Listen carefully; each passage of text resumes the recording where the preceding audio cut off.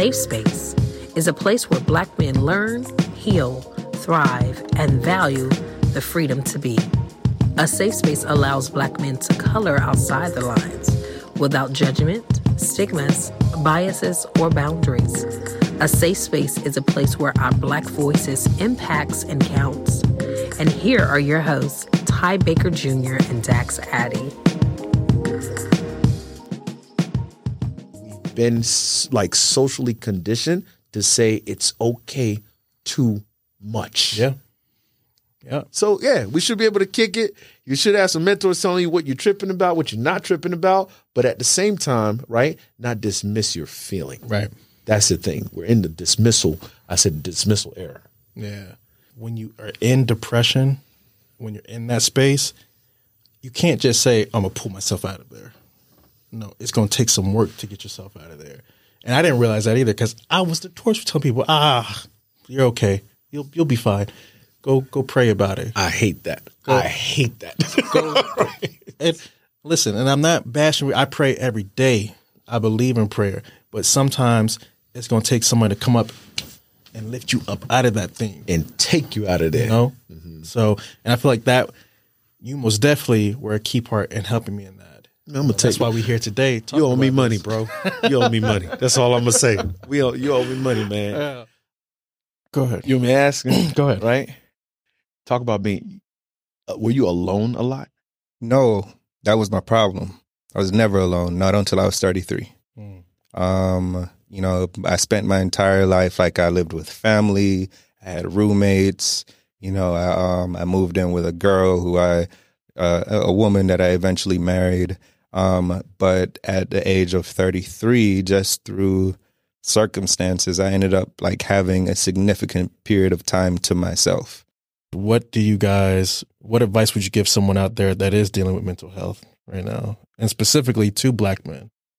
I would say to Black men that it's a new day and age. And the days of I can't find somebody that can relate to me, I think it's coming to an end. I think eventually sitting in a group of people, whether they are Black people, white people, whatever the case may be, and saying, I don't have a mental health therapist will kind of be looked at the same way as we look at people now that say, I don't have a primary care physician. I don't have any health insurance. I don't see a need for it. It's like, bro, you're not an adult.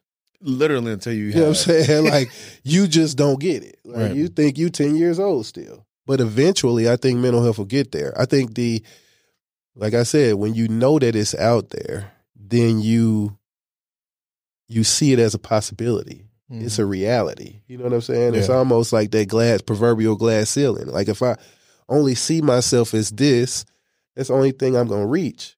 And Metro Atlanta is actually open to all students in Atlanta and families. And that translates into care. That's what real care is. It is. And when you said that, there's this feeling that came out of me because you get kids who jump into gangs or jump into other things, and they haven't thoroughly defined what like family actually is. And essentially, you're saying, if I could change the words, this is what a group of men, right, with family and care are supposed to give you in order for you to be the best you. It is. I say the 100 Black men are the protectors. That's powerful. That just I wish you could drop the mic with the cane. No, that's so powerful because we talked about on our very first episode and last episode with Trey. And what was the question you asked Trey? Which one? I asked him a whole bunch. You asked him, were you ever alone? And he said no, but not in the sense that you're talking about right now. Correct. For a Black man to have a supportive group like that forever, man, that's a powerful thing. Mm-hmm. When you slip and fall, you could turn to someone, hey, like, I need support, I need help. And I think that's the missing key that our younger generation needs right now. I'll take it a step further. It's a safety net. It's a safety net that most of us, how can I say, have never had or grew up with. Right. And for those of us that are fortunate to be part of the 100, it's a safety net in which you have men. Do you think people, and I asked you this question before, right? Mm-hmm. Do you think people just say topics or just say things, but they don't necessarily tell you how to achieve it? You got to be a man. You got to learn how to be a man. You need to make money. you need to get a job. Show me how to do that. I think that's one of the biggest questions today for people. Yeah. And one, show me how to do it. Two, why is this fruitful? Yeah. Right? I always say you know things, but you don't know structure. Right. As you grow, you learn structure, which amount to things. Right. The education is like, I don't know if they tapped in like that. Right. Or not even wanting to. They don't see the fruit in it. Yeah. And do you think they don't see the fruit of it because of their environment and because the quick, fast money? Or it's just not necessarily environment, home life, home life and upbringing, because there's some of them boys out there that's really like good kids. Yeah. And they might not, and I've met parents and they parents are like, mom, I see why he's like this. Mm-hmm. Because mom's solid, and she doing what she can, but he still might wander out. And that goes to needing that mentorship of that leader. Mom can't do it really. That's really kind of was in my house. Like, It was just mom, and it was only so far. There's only so much mom could teach me as I was growing to be a man. Because now, with the passing of Tyre Nichols, it's not just white officers; it's black officers against black people as well. Now, that incident really, it I think it touched every officer, but especially black officers. Yeah, because it just wasn't one; it was five. Right. And the way they did him, when I saw the tape, I just couldn't believe it. Yeah, I told Dax the same thing. I said I haven't been able to wrap my mind around it because it's like just watching that. Like, that's another black man right there. Right. One getting beat up by other black officers. Yeah. And I try to put myself in his position. I'm like, if I was him, I'd be like, thank God I got approved by a black officer. Right. I might make it home this time. At least you're gonna either go to jail or go home. Right. Exactly. Morgue. Right. You that won't even come across your mind when a black officer encounters another black person. Mm-hmm. Right. Right. It shouldn't.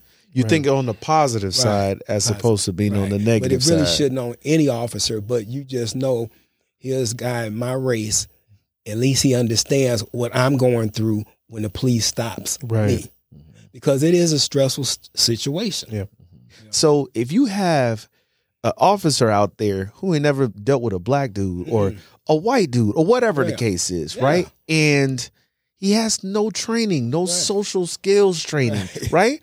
How awkward that's like being on a date with the baddest girl and you be like, hey man, I don't know what to do, but I know what I feel. I know what I want to do. There's this jump, there's this disconnect, right? Yeah. And so there's just two emotions. And I think oftentimes that's one of the ways we could help this situation. Yeah, a lot of the people out there or police officers, some of them don't have that kind of hand-holding landing or that social, like as you said, the jail experience. You learn very quickly in that jail. We don't educate ourselves in anything. Let's don't even talk Bible. Yeah. Let's talk in regular life. We don't educate ourselves. And we feel like most people don't want to get the education. They just want to do, like I said, we do it. Let me just, me included. Give me the box. Let me open it. Today I bought some new Andy clippers, some wireless ones, right? My friend in Florida had a pair. And I'm like, man, these things are good. How much were they? So I ordered them on Amazon. They came last night. Could do something that'll put something in you and it'll turn into 2, and it'll turn into 46, and it'll turn into 6 million. Yep.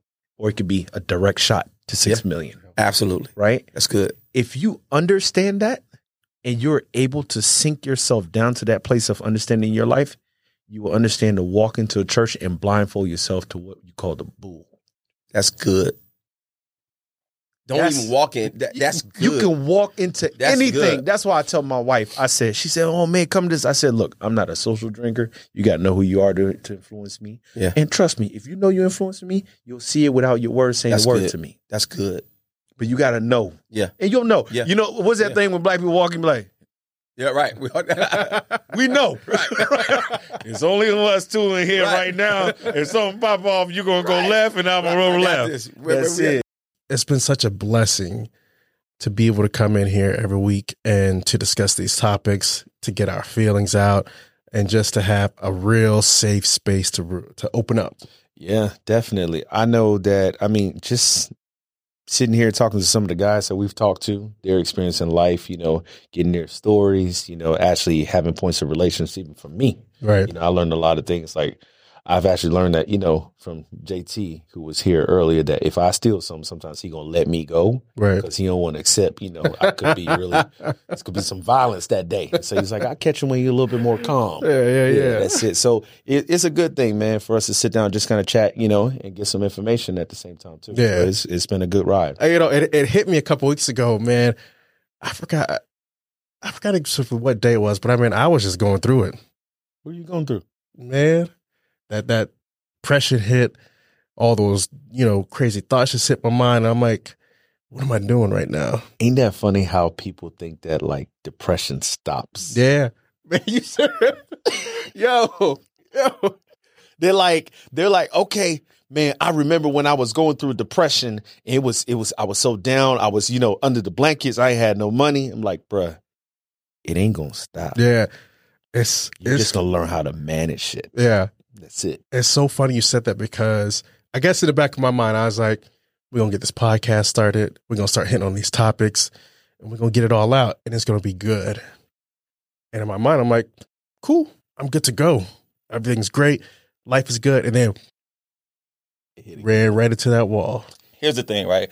When you grow up, when you're trying to give your children everything, right? And make sure that they don't make the mistakes that you made, you kind of rob them of perspective. Yeah. Oh, yeah. Right? 100%. Because now they're expecting all of this, right? But one of the biggest lessons that I learned, I would say, is to not dismiss my children's experiences, right? Because I grew up so tough, I used to always, when they come to me with certain stuff, it's easy to say, oh, man, that ain't nothing. I had to do this, right?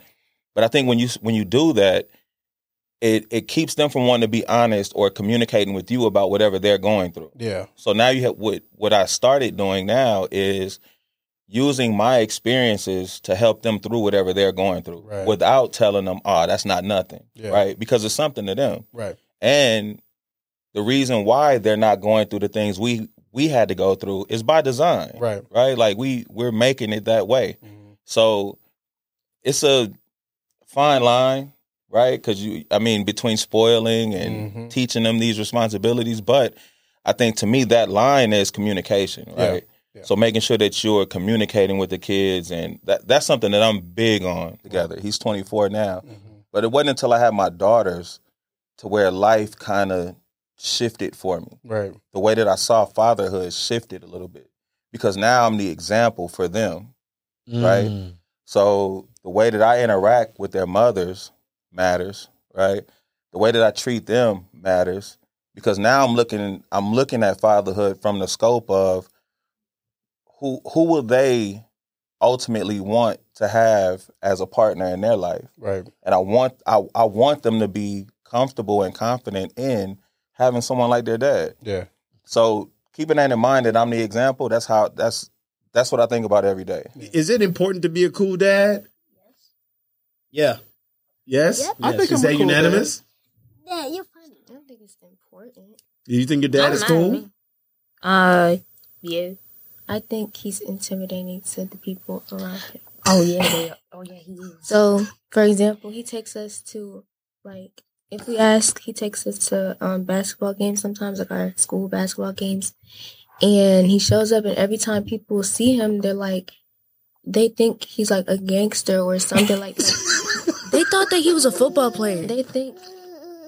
So it's good that he dresses like he's an important kind of person because he's an important person. Like look at me, I'm me. But he's very scary to people. Do you guys think y'all cool dads? My dad's the opposite. He's people don't think my dad's a gangster. People think my dad is goofy. I took him to play basketball with a group of my friends, and most of my friends, they got that little gangster side to them. No. So the same question for you guys, all right? Which one of your kids do you think is more like you? I would have to say probably Jaden. He's not here right now. Him and I are like my oldest Kai. Like I say, I'm nerdy sometimes. Nerds. They're nerds. Oh, they're nerds? They're nerds. Really? You give them an opportunity, they're going to talk your head off about nerds. That's what they are.